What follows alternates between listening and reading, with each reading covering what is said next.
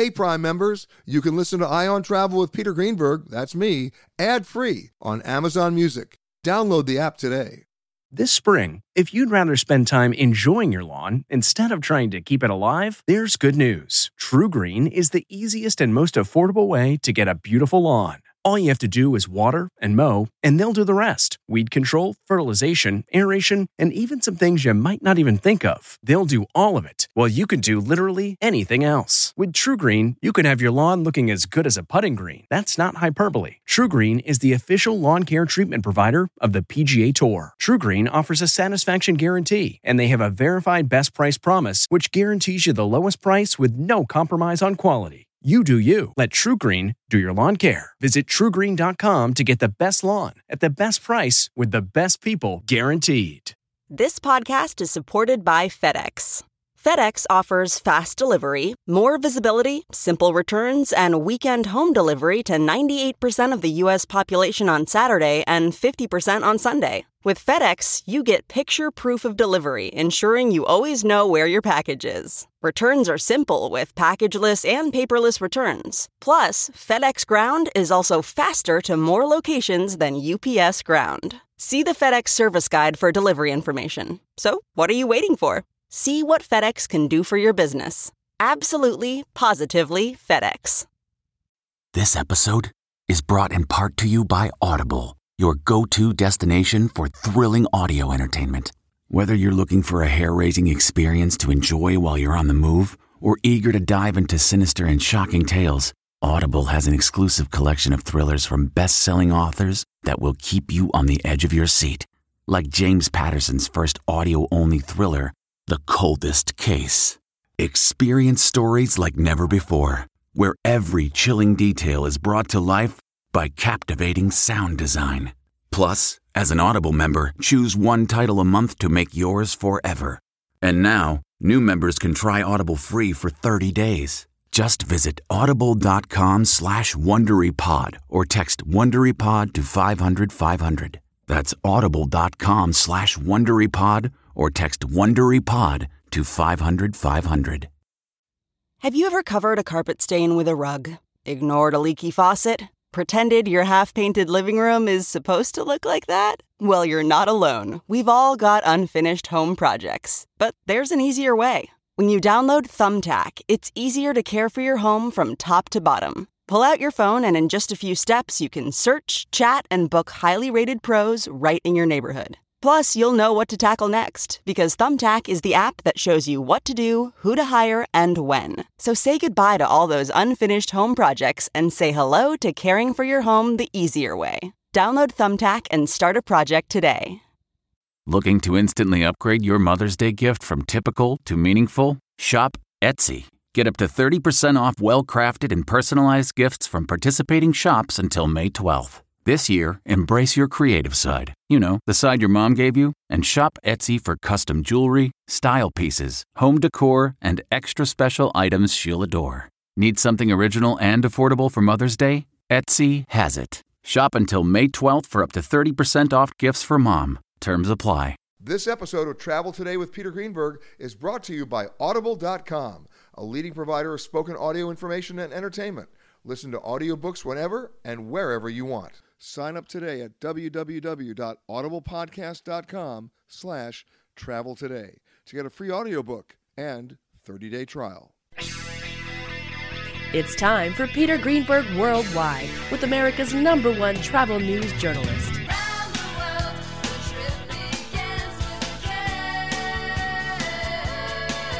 And now, the man who travels over 400,000 miles each year, your travel detective, Peter Greenberg. Hi, everybody. Peter Greenberg here, and welcome to the podcast that's done from a different location around the world every single week. One day Canada, the next day Thailand, then New York, London. You just never know.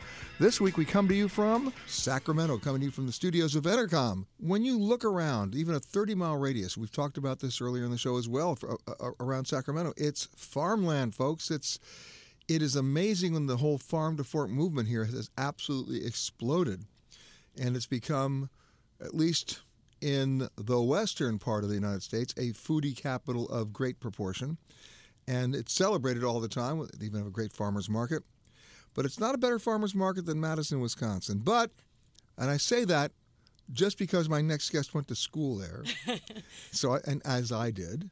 So we're both Badgers. But now she's moved to Sacramento after her stint in both Illinois and Madison, and she's one of the writers for Edible Sacramento, and her name is Amber Stott. How are you, Amber? I'm great. Thanks for having me. Yeah. So we both celebrate Badgerland, don't we? Absolutely. They got cheese curds. Yeah. See.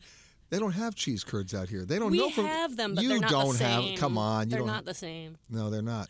But you got a lot of other stuff. But you're also the founder. Let's get serious for a second. Of the Food Literacy Center. Yes. And we do have a food crisis in this country. It's not just in terms of waste, and we'll talk about that a little bit later in the show with Craig McNamara. But in terms of just understanding what you're eating. Absolutely. Our food system is vast, and we have many layers of problems in our food system, everything from childhood obesity to food waste, as you mentioned. And where we need to reach folks is at their youngest age possible. So we're working with elementary age children and helping them understand cooking and nutrition, where their food comes from. A couple of years ago, I was doing a story, and it brought me back to Kentucky in the school system. And I was in the elementary and the middle schools.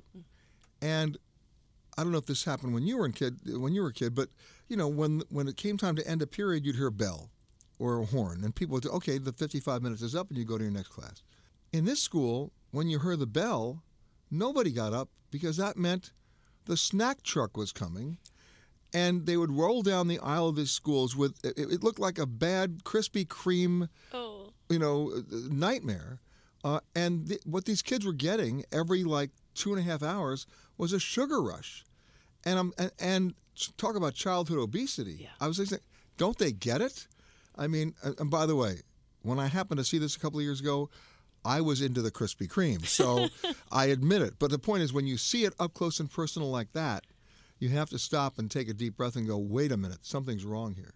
Absolutely. Yeah. And the thing about being in Sacramento, we are surrounded by beautiful fruits and vegetables growing, and our kids aren't getting access to them. They are actually, the school system is doing a lot to improve the school lunches. They have salad bars in most of the schools now in the Sacramento City School District, and they're beautiful. They're sourcing foods. Are the kids eating it? Are the kids eating it? Well, that's where we come in, because we're giving them education and exposing them to new fruits and vegetables, because that's a big part of getting kids excited about eating new things, is that they haven't seen them before, so their automatic reaction is to think they're weird. So we kind of train that out of them and help shape their attitudes so that they get excited when they see something new. We call them food adventurers. Right. Here's broccoli. Exactly. Remember when President Bush won, said he hated broccoli? Oh my God, that didn't go over well with the Broccoli Association. No, but seriously, it's one thing to have it, but you got to give them motivation to eat it. Absolutely. Yeah, there absolutely needs to be education paired with tastings. And this is not just a local issue in Sacramento. It's what happens when you travel. Because when you travel, first of all, you're eating at odd hours, usually too late. You should be eating earlier, but most people don't. I'm a victim of that. And you're taking, people don't change their lifestyle when they change their location. When they travel, they're still eating fast. They're still hitting, Carl's and Wendy's and McDonald's in foreign countries because it's their comfort level, right? And they're missing out. Yeah, well, no kidding. But I mean, how do you get, the education has to start with the parents too. Both have to happen, but it's so much easier to think about the long term and think about the next generation of kids, and that's who we're trying to shape right now. By getting their attitudes changed at an early age, it's much more likely that they're going to grow up with the habit of eating fruits and vegetables rather than taking an adult who's already stuck in their ways and asking them to incorporate more fruits and vegetables. That's possible, but it's so much more possible with the youngest kids. Now, I said in the earlier part of our little segment here that you got a great farmers market here in Sacramento. The best. Madison, Wisconsin. Don't you start with me. But it's up there. It is definitely up there. What I'm interested in, and this, I found this, I have a problem with it with Madison. Let's see if it happened here. In Madison, they have a very interesting rule that you cannot exhibit at the farmer's market unless you're the actual farmer. So that when people come to visit the stand, you're actually talking to the person who grew the radish, who actually raised the tomatoes, right? I think that's great because you end up in a conversation so you understand the process. Absolutely. Yeah, and in our farmers markets, it's not necessarily always the farmer. It depends on how big the farm is, but they definitely have knowledgeable folks. Maybe it's somebody that picked the food in the field, and it's a wealth of knowledge. And our farmers market is so big, you're always running into the chefs from our area, and you can nudge them and say, hey, how do you eat this cactus? I've never seen this before. We have clearance, Clarence. Roger. What's our vector, Victor? Howard radio clearance, over. That's Clarence, over. Over. Roger. Huh? Hey, joining us now is someone that it fits the bill of what I do when I come to a different city in America every time. Where's the first place I like to stop? Some of you who've heard the show before will know the answer to that. Those of you who haven't, it might surprise you to learn. My first stop is the firehouse. Why? Think about it. The firefighters have been in everybody's house. They've been in everybody's restaurant. They've been in everybody's hotel. They've been in everybody's amusement park and attraction. They know where to go. They also know where not to go. They are an amazing source of information in their community. Not to mention the fact that in most small towns in America, the firehouse is actually the community house. It's where people meet to discuss. It's where you actually get a chance to interact with the people who know more about that place than anywhere else. No guidebook, no brochure. It's the firefighters. And joining me now, the chief of the Sacramento Fire Department, Walt White. How are you, sir? Very good. You were nodding when I said that, so I'm assuming you're in agreement. Yes, Peter. It's good to be here, and it's nice to have this opportunity to sit down with you and talk about the great city of Sacramento. Now, you're not a local boy, but you're in the area. I've lived in the area for 29 years now, some of it within the city limits and some of it just outside in the Sacramento County area. You know, we're involved right now, if you watch the news, California, not just Sacramento, California confronted with a serious drought, probably one of its worst in history. And it's got to really keep you up nights. Absolutely. The governor recently declared a state of emergency. And it is. Sure. We had well over 20 active fires burning throughout the state. There's 58 counties in the state of California. And one of the good things, though, is we're part of perhaps one of the best master mutual aid systems in the nation. So, and our department participates in that regionally with West Sacramento, Metro Fire, as well as Folsom. And we form joint strike teams and respond to some of these communities that are just getting devastated. You know, as some of my listeners know, I'm also a fireman. I've been a volunteer since I'm 18 back in New York. We're on an island. So if we have a fire to respond to, we have to haul a lot of hose. Why? Because we're drafting in many cases. We're not just going out of the hydrants because we don't always have the pressure we need. We can actually do that. We can draft out of the bay, right? You can't always draft out of the Sacramento River. No, not. It's not as practical as we would like. You know, and whenever you're talking about fighting fire in a rural area or wildland urban setting, you know, the challenge is the water source and access to the fire. I mean, one of the greatest frustrations has to be if you come up with your truck that's got enough water in there to maybe hold it till the other trucks get there, and then you don't have access to other water and you can lose the fire.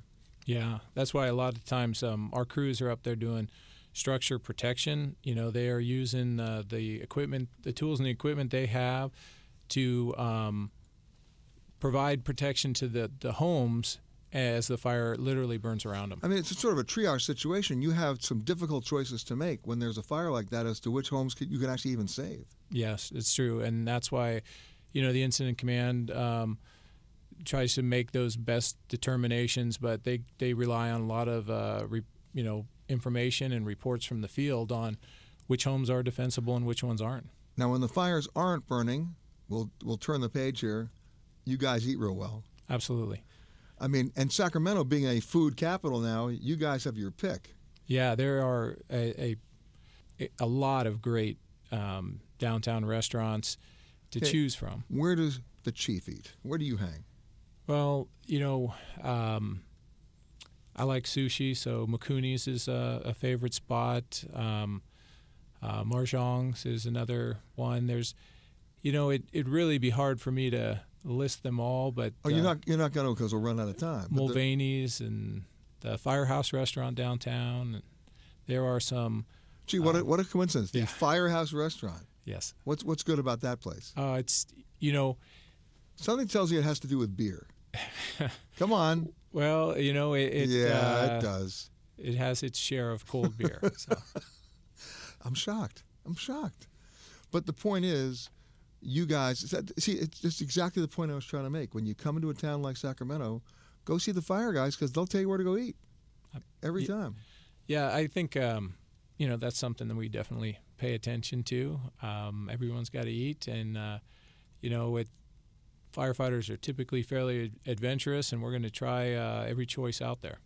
You mean it's not just steak? No. You're sure now? Yeah. Do you ever have time in the house to cook?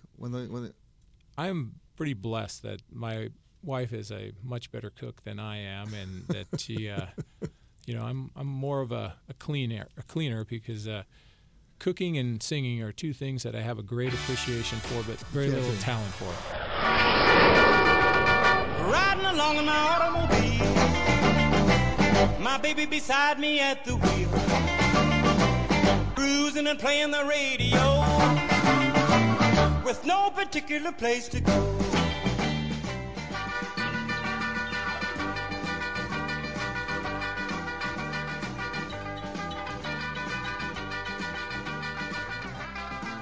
When you talk about Sacramento as one of the great foodie capitals of the universe now, and it really is when you take a look at the farm belt out here and the true farm to fork movement, which it's exploded. It's not just kind of a stunt. It really does happen here. But it also, has to deal with something else that's going on about how many Americans, how many Californians are in food crisis. They just simply don't have enough to eat. And how do we nurture the next generation of farmers? We have a tradition in this country of the family farm that has been eroded for so many years. Joining us now, the founder of the Center for Land-Based Learning, who has a few things to say about this, Craig McNamara. How are you, sir? Hi, Peter. I'm fine. Thanks so much for calling. Yeah, now, you got great restaurants in Sacramento. I mean, the chefs are right. I mean, the chefs have gotten their act together. They in terms of the sourcing of their food, working with the farmers, basically helping to sustain the farmers as well. But at the same time, we've got a crisis, don't we? We really do. And I love the fact that you're pointing out that Sacramento is calling itself the farm to fork capital of the nation, and we've really staked our claim. And I love the fact that Sacramento has farm roots, and we can produce just about anything.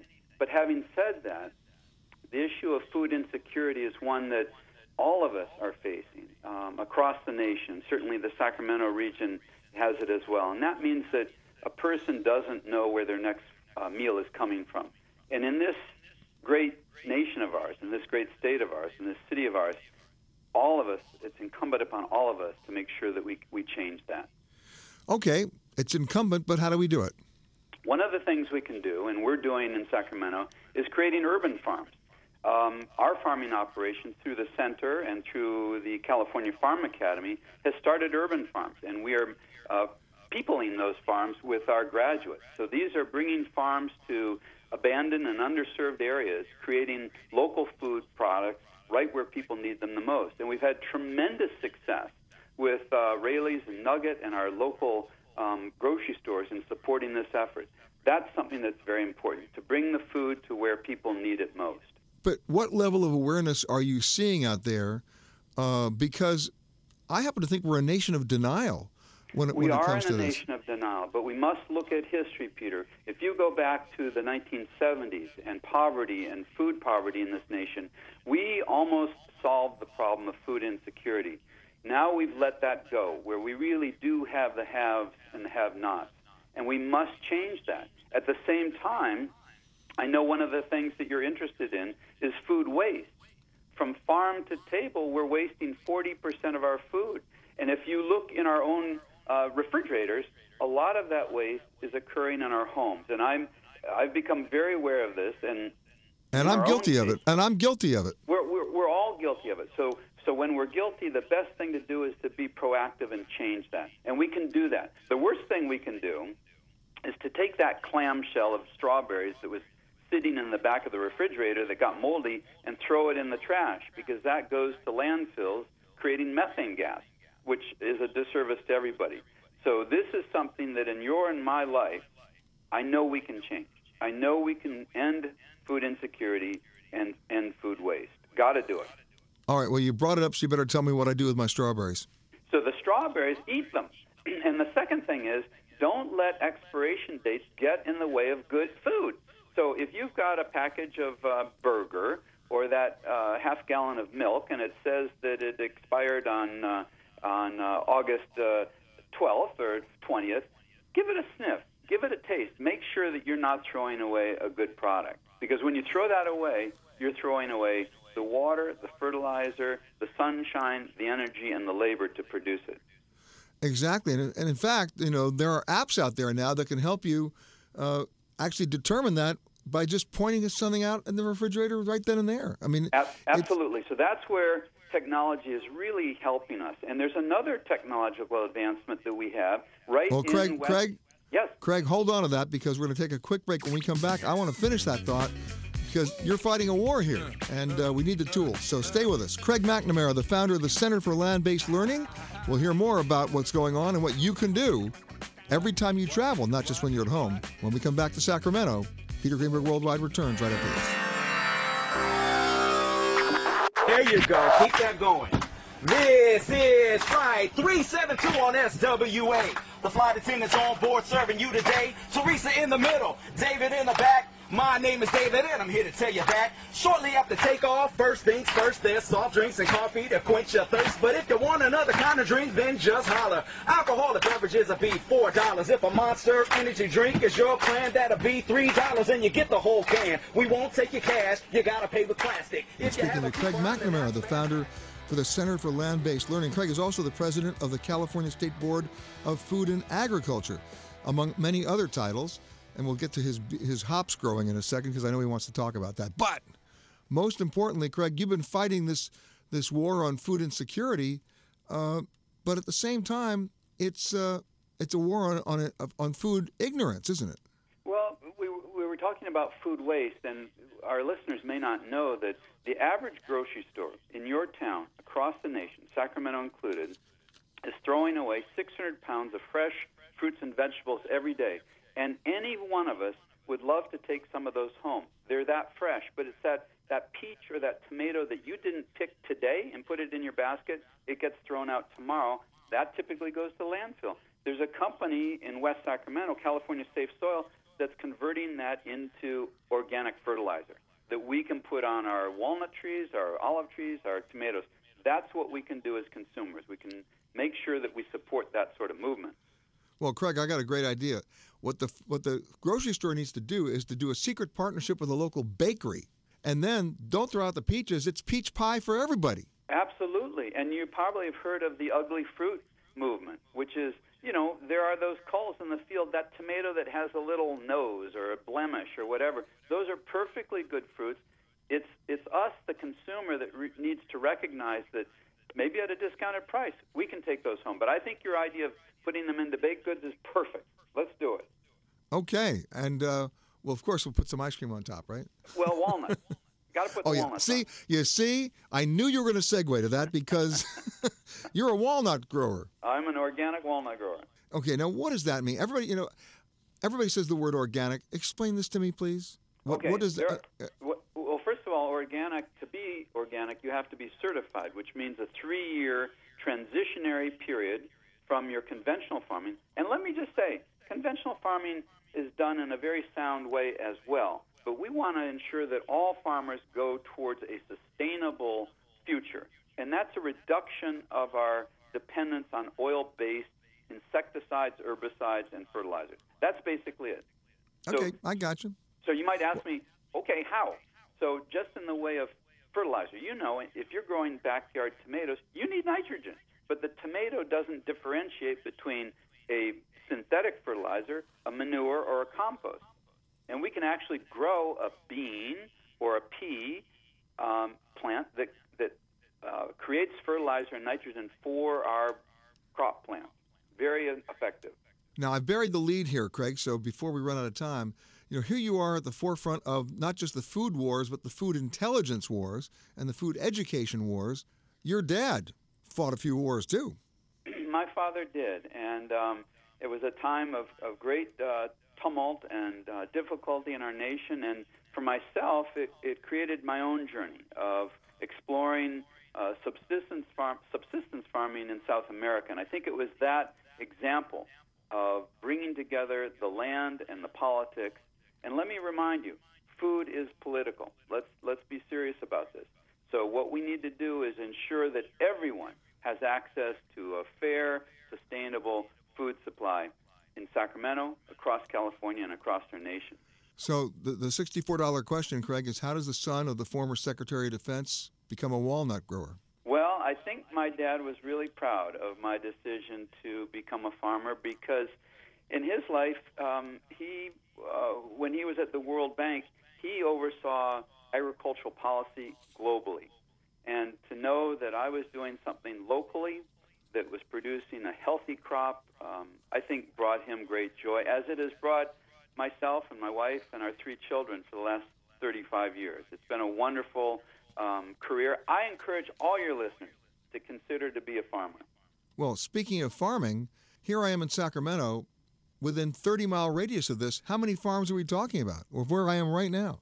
You're talking about tens of thousands of acres, Peter, that are some of the richest loamy soils with sunshine. The only thing we're missing right now, as you know, is water, and that is a very, very critical situation. Our governor, our legislators, and our farmers and our citizens are working very hard on a future that's going to be challenging. Given climate change and reduced snowpack, this is something that we're going to have to really work on to support our farmers. You asked me how many farmers?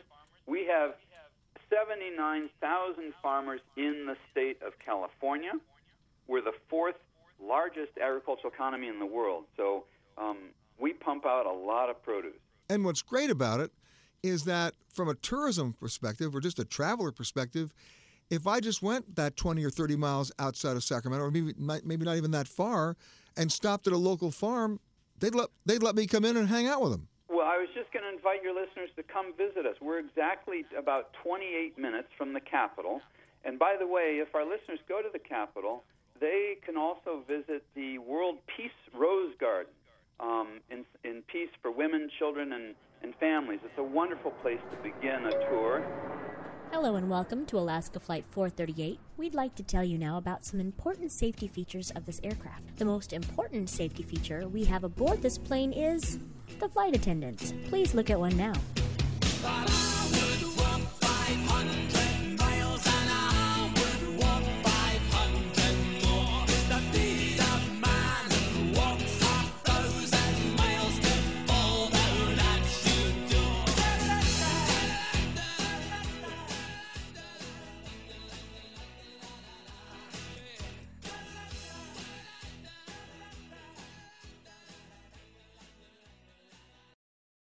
Audible.com has more than 150,000 titles and virtually every genre.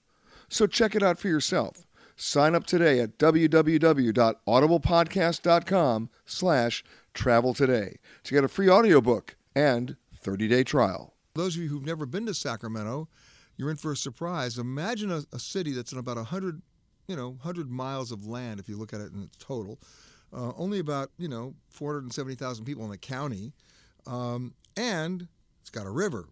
It's got 50 different farmers markets if you look at the entire Sacramento area, 32 miles of bike paths, always very cool. Not far from UC Davis, which there are 2 rules you have to have if you're going to go to UC Davis. You're drinking wine and you're riding a bicycle, but that's another story. And 30 museums. We'll be talking about some of those museums throughout the show as well, right here in the city of Sacramento. Here to chronicle it all, the founder and editor-in-chief of Sacktown Magazine. Sacktown Magazine. I'm going to say, where are you going? I'm going to Sacktown. That sounds like, I got busted in Sacktown. Rob Turner, how are you, man? I'm good. How are you? Now, you're a transplant. No, I'm a native, actually. Yeah, but you were in New York for a while. I was in New York for 10 years. Working for Time Life. I was working for Time Life for Money Magazine, which is where I met my wife, Alyssa. We started Sacktown together about 8 years ago. So you came back home? Came back home after 10 years in New What York. brought you back? A combination of things. I mean, Sacramento, I've always loved the city, but Sacramento was really starting to make a change 10 years ago that's really culminating right now in terms of the growth and the But growth doesn't always mean good things. No, it doesn't. Absolutely not. Fortunately, in Sacramento's case, it does. And there was really, when we came back 10 years ago, there was more civic pride than there had been in a long time. And over the years, you may have heard a little bit about this already, Sacramento took what was one of its, perhaps more boring aspects in some people's minds of agriculture, and really embraced it as food. And that's when we really became the farm-to-fork capital of America. And, most people, honestly, and I'm going to, admit to a certain East Coast bias here, they don't think of Sacramento as farming. They think of Sacramento, there's a governor there that we may have heard of named Jerry Brown. Right. Or if they're my age, there's a governor there who was once governor there before who used to date Linda Ronstadt named Jerry Brown. That's true. And then, of course, there was another governor who I may have seen in the movies named Arnold Schwarzenegger, right? And that's about the extent of it. They don't get it. They don't even get the river, the whole delta. It's so amazing. Well, to some degree, that's true, and it's beginning to change. And that's actually part of the reason why we did come back, is because Sacramento, you talk to anybody who lives here, they absolutely love the city, and it is a city on the verge. So part of the reason we came back was to be a part of the dialogue, to be a part of the change, which is happening before our very eyes right now. It's sort of coincidental. It wasn't planned this way, but we've done the show from Madison, Wisconsin. We've done the show from Boise, Idaho. We're now doing the show from Sacramento. All three state capitals, all three about the same size, more or less, and all three not just state capitals, but communities. Yes, absolutely. People here are passionate about the city, passionate about the region, and it's really been in recent years that's been coalescing in the civic pride I was just talking about a little bit before. As I'm sure you know, the Sacramento Kings franchise almost relocated to Seattle. Well, let's talk about the Sacramento Kings for a second. All right. They needed to, first of all, relocate to the win category. And then forget the location. They're working on that. Yeah, they were. Earlier in the show, I discussed their record. They haven't won an NBA title since 1951 when they were called the Rochester Kings. Rochester Royals. Rochester Royals, yes. Excuse me. Then they became the Kansas City Kings. That's correct. And then they moved here, 85 or so? It was about that, Yeah, and they made the playoffs twice, and that's as far as they went. But now maybe if you have a new arena, they'll feel better about themselves, and maybe they might... Well, we also have a new owner. We also have a new guy running the show, Vlade Divac, who was the star center for the Sacramento Kings during the best years of the team here. Oh, remember Vlade, yeah. And as you mentioned, we have a $500 million arena going up downtown right now, which is really creating an extraordinary ripple effect. There was just an article in the New York Times about this. Yeah, well, the thing about where the arena is, it's not far. It's like right there where you had a mall. Yes. Which was a depressing mall. It was bad news, right?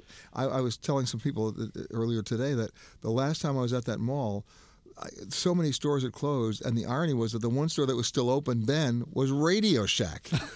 You knew things were bad when the only store that was still open was a store that was about to close. That's true. Yeah, but now things are turning around. Well, it's incredible. I don't know if you've had a chance to drive by the arena. The structure. I did drive by it, It's basically there. It's going to open in time for the season next October. Along with that, they're planning... October 16. October 2016, yeah. Adjacent to it, they're opening up a 16-story building that's going to have a Kimpton Hotel. I'm staying at the Citizen, which is a very cool hotel. Which is fantastic. Oh, my God. Talk about retro, right? Yes. They really preserved the structure of the building. It's an old office building dating back to the 20s. Yep. And their restaurant's great. Their chef is great. Grange, Oliver Gridgway, yes. Now, here's a guy who's basically right there at the farmer's market all the time. He is, absolutely. Yeah. And it's all, you can tell, everything on that menu came from about 8 blocks away. It's there. It's absolutely true. People don't associate Sacramento with food, but California produces, I think, over 50% of the fruits and vegetables for the entire country. And Sacramento is at the heart of that. Sacramento is in the center. You know what somebody told me at lunch? Rice. Yes. You grow more sushi rice here than Japan. We ship it to Japan. That's getting scary. That's scary. Sacktown is a bi-monthly? It is bi-monthly, yep. Opened when? You started it when? We started in December 2006, so it's been about 8.5 years. Wow. So, Alyssa and I, like I said, we met at Money Magazine in New York. Alyssa spent about 5 years at InStyle Magazine, and I was lucky enough to talk her into marrying me, then moving back to my hometown and starting a city magazine. And judging from the covers, which you can sometimes judge a magazine by its covers, a big emphasis on food. It is. Well, especially in this region, the craft cocktail movement has been huge here in Sacramento. Craft coffee has really taken off in recent years. And we have a booming craft beer scene. Everybody talks about craft, right? Yeah. I like the word gluten. We didn't even hear the word gluten 6 years ago. Right. I want to open up a new restaurant. You know what it's called? Gluten for Punishment. This segment of Travel Today with Peter Greenberg is brought to you by Greater Fort Lauderdale. Visit sunny.org for more information and say hello to Sunny. You know, when you drive around Sacramento, you can't help but notice there are a lot of museums here. Some of them are sort of hidden, some of them aren't. One of the ones that's not is one of the more interesting museums I've ever hung out at or have seen, because their choices of what they exhibit, their choices of how they exhibit it, their choices of who they involve, not only in the exhibitions and the presentations, but who actually comes to the museum, are quite fascinating to me. And joining me now, someone who also holds an interesting record, because I don't know a lot of museum directors who've been around for 16 years. She joined the museum in 1999. Lyle Jones, the executive director of the Crocker Art Museum. Hi, Lyle. Hi, Peter. Did you like that introduction? I did. That was fabulous. But it really is true. I mean, you have seances. You know, the Crocker is well known for a tremendous variety of programs. We do almost 500 programs a year, and I've often said that... That's almost impossible. I know. 2 a day is basically our average, and we've done everything from neonatal classes for mothers, expectant mothers, to seances. At a museum? At a museum, at an art museum. Okay, so I have to ask a stupid question. How do you go to expecting mothers and say, hey, we have a great program for expecting mothers at the museum, and they're going to go, what, are we going to do breathing exercises in front of the artwork? Well, you know, breathing exercises in front of the artwork is part of our yoga and meditation program. I should have known that. I'm so sorry. You know, we actually were talking to them about young children and how they prepare their children for the best life possible, and talking about strategies you can use with very, very young infants to get them to start to understand their visual world. You even have a program for people with chronic pain. We do. We work with the UC Davis Medical Center here in Sacramento, and we do a number of pain management classes at the museum in our galleries, and we do a number of, a pilot program on how people can best manage their pain by relaxation. At first glance, I mean, the combination of a pain management program and an art museum doesn't even seem to fit. Well, you know, you'd be amazed. One of the things that I think is fabulous about art is, first, our collections cover the history of man from prehistoric times to the present day. Artists are very often depicting the society in which they live, and they help us see things that we cannot see in our day-to-day existence. So pretty much the world is our oyster. Now, don't tell me you have a program for oysters. Well, you know, we have some still no, left. No. You know, Sacramento is a food town. Yeah, I noticed. Yeah, thank you. I'm sure you have some food programs there. We do indeed. We have a phenomenal cafe. We do a number of wine dinners. We've even done things like dining in the permanent collection, where we've sourced menus out of paintings and the material. That's fascinating stuff. Yeah, it's pretty good. Do you have overnights for kids? We do. And we've done one for adults. That one is a little more problematic. Than the kids? Well, you need a few more chaperones with the adults. Tell me more, darling. Oh, I'm loving this. And I can just see the couple go, oh, no, it's our depiction of art. It's we were just doing our interpretation of cuddling. Yes. Right. Okay, I got it. Now, what's the most, given all the things that you've done, what's the one program you thought was going to work at the museum that was a total failure, and the one that you thought no one's going to come to this, but it exceeded your wildest expectations? Well, I'll start with the second part. People always do that. Well, of course. I know. I'm not going to let you off the hook. I'm still trying to think what the failure was, the most failure-ridden one, because I think the Charles Manson dance program, was that the one? No, I think you learn from every program, and right. We just hope to do them better. Yeah. But we did a program, a pure art history lecture. It was during the time that Dan Brown's book on the Da Vinci Code came out, and we thought it would be a popular lecture about the artist Leonardo. We actually sold out Sacramento's Crest Theater, an 1,800-seat venue, twice for an art history lecture. Wow. I think that's pretty phenomenal. Yeah, no kidding. And then the program that maybe has failed, I think it's an interpretation by whose standard. So I could say that one of our very most popular recent programs, The Takeover, done 2 weeks ago with teens taking over the Crocker, where they're performing written spoken word, music, doing dance, doing visual arts. There were almost 2,000 teenagers at the museum Thursday night. We thought that it might have been a bit chaotic. I saw a film produced by one of the participants yesterday, a short little film, and it was totally from a teen's point of view. They thought it was phenomenal. So sometimes it depends on who the audience is that attends. It always does. It always does. Just amazing stuff. And by the way, just one of the museums here in Sacramento. How old is the museum? The museum was founded under its current form of governance in 1885. It's the oldest art museum west of the Mississippi. If you are continuing on to another Southwest destination, please make sure that you check the monitors inside the terminal for your proper gate and flight information.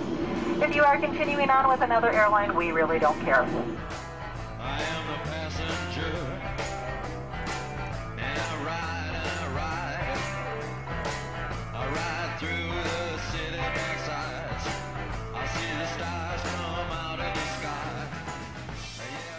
My next guest, like so many people in California, ain't from here. He's from Queens, like Rockaway. Rockaway Beach. Rockaway Beach. And found his way moving west. Here he is in Sacramento, the owner of, I love this, Mulvaney's Building and Loan, which is a restaurant, but it was a former firehouse, right? And That's right. right. And a former bank. And, well, no, we named it after the bank from the movie It's a Wonderful Life with Jimmy Stewart. Ah. So my friends in New York, I came First here. of all, it's Patrick Mulvaney. So I knew when I came to Sacramento, I fell in love the first year I was here with all the availability of vegetables and fruits and farmers and brewers and vintners that were here. And I knew that this was where my restaurant was going to be. And the second thing I knew is that everyone back home was going to bust my chops because I was coming to a small town. So remember, It's a Wonderful Life. Bedford Falls. Jimmy Stewart gets his life back and runs down, realizes that small town is where he should be, runs down the street and says, "Hello, you wonderful old building and loan." So I knew when I made the decision to have Sacramento be my home that one day I would open Mulvaney's Building and Loan. I love it. And this is a major food town now. We are doing really well. I mean, we are centered in the middle of the richest agricultural region in the world. And nobody knows it. I mean, you know it, but I'm saying most of my listeners until about 20 seconds ago didn't know it. But it's coming up, right? And actually, truthfully, we in Sacramento sometimes didn't know it 10 years ago. But food as it comes onto the national platform for discussion, it's also entered Sacramento's radar and really what we do and what we talk about all the time. So you're a pretty good example of locally sourcing just about everything. So I was just telling someone this morning, they asked where we got our bay leaves, and I pointed to the laundromat across the street and said we get them off the bush there. But yeah, most of our fruits and vegetables come from within 15 or 20 miles. And you know all the farmers. And so really the fun part about what we do every day is that the farmers are in the restaurant. So people say, "Oh, I love these tomatoes. Hey, Uncle Ray over there on table 43, come say hello to these people." So you get to bring the people in. So not only you put a face to it. And not only are you telling the 8 million stories, but you're putting the faces, like you said, yes. Now, I know this is radio, so I have to paint the picture. You're wearing a shirt that says "Change Menus, Change Lives." Explain that. This is a Chefs Collaborative shirt, and it's probably 300 to 500 chefs around the country who get together infrequently. But what we do is we talk about how chefs can use their platform and people paying attention to affect policy change and advocate for healthier food and healthier America. Now, you got to tell me about the bridge, because everybody's been telling me all day long, you got to come back for this bridge dinner. You actually closed the bridge. So it's pretty cool, right? Have you seen the Big Tower Bridge? If you've ever watched Sacramento, it's the piece that's on there, big golden bridge. And when we started the Farm to Fork campaign, we thought about how we could unite the farming people over Yolo County and everywhere, and Sacramento, the city. And so we came up with the idea of one long table. The first year was 600 people, in one long banquet table So across the river. You close the bridge. We closed the bridge. And you put the table on the bridge? And the table ran right down the center of the bridge, and 600 people came out and had dinner on the bridge and mingled, and we had most of the chefs from Sacramento there cooking. And what does it take to close a bridge? I mean, you have to go through 20 different agencies. Well, we were really blessed that Mayor Cabalden, Mayor Johnson, both supportive. Mrs. Matsui, our Congresswoman, both supportive. The governor, the Secretary of Food and Ag, Secretary of Transportation. You had for everybody California. on board. Everybody on board. So we kind of talked up the idea, right, that we are celebrating Sacramento and we want to celebrate agriculture here on the tower. Isn't this a great idea? And then asked enough people that said yes, it's a great idea.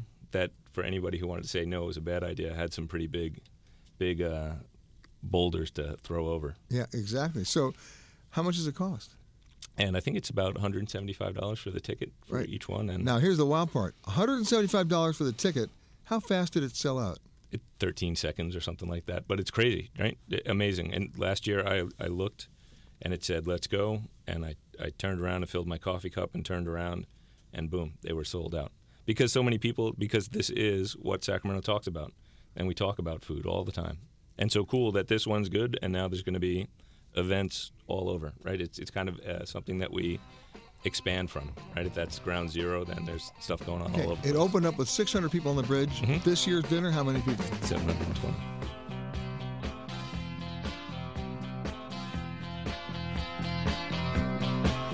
You've been listening to Peter Greenberg Worldwide. Catch us each week as we broadcast from a new location somewhere around the world.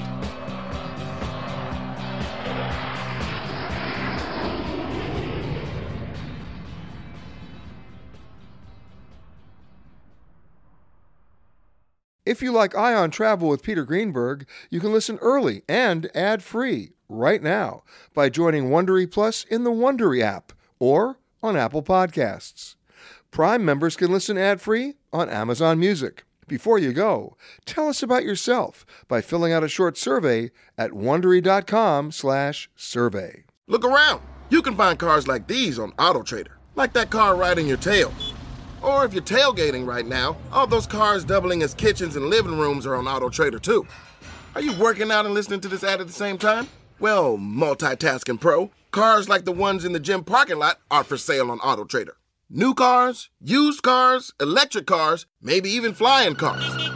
Okay, no flying cars, but as soon as they get invented, they'll be on AutoTrader. Just you wait. AutoTrader. Survivor's back, and so is On Fire, the only official Survivor podcast, and we have a twist, a new co-host, the winner of Survivor 45, Dee Valladares. Hi! Listen to On Fire, the official Survivor podcast, wherever you get your podcast.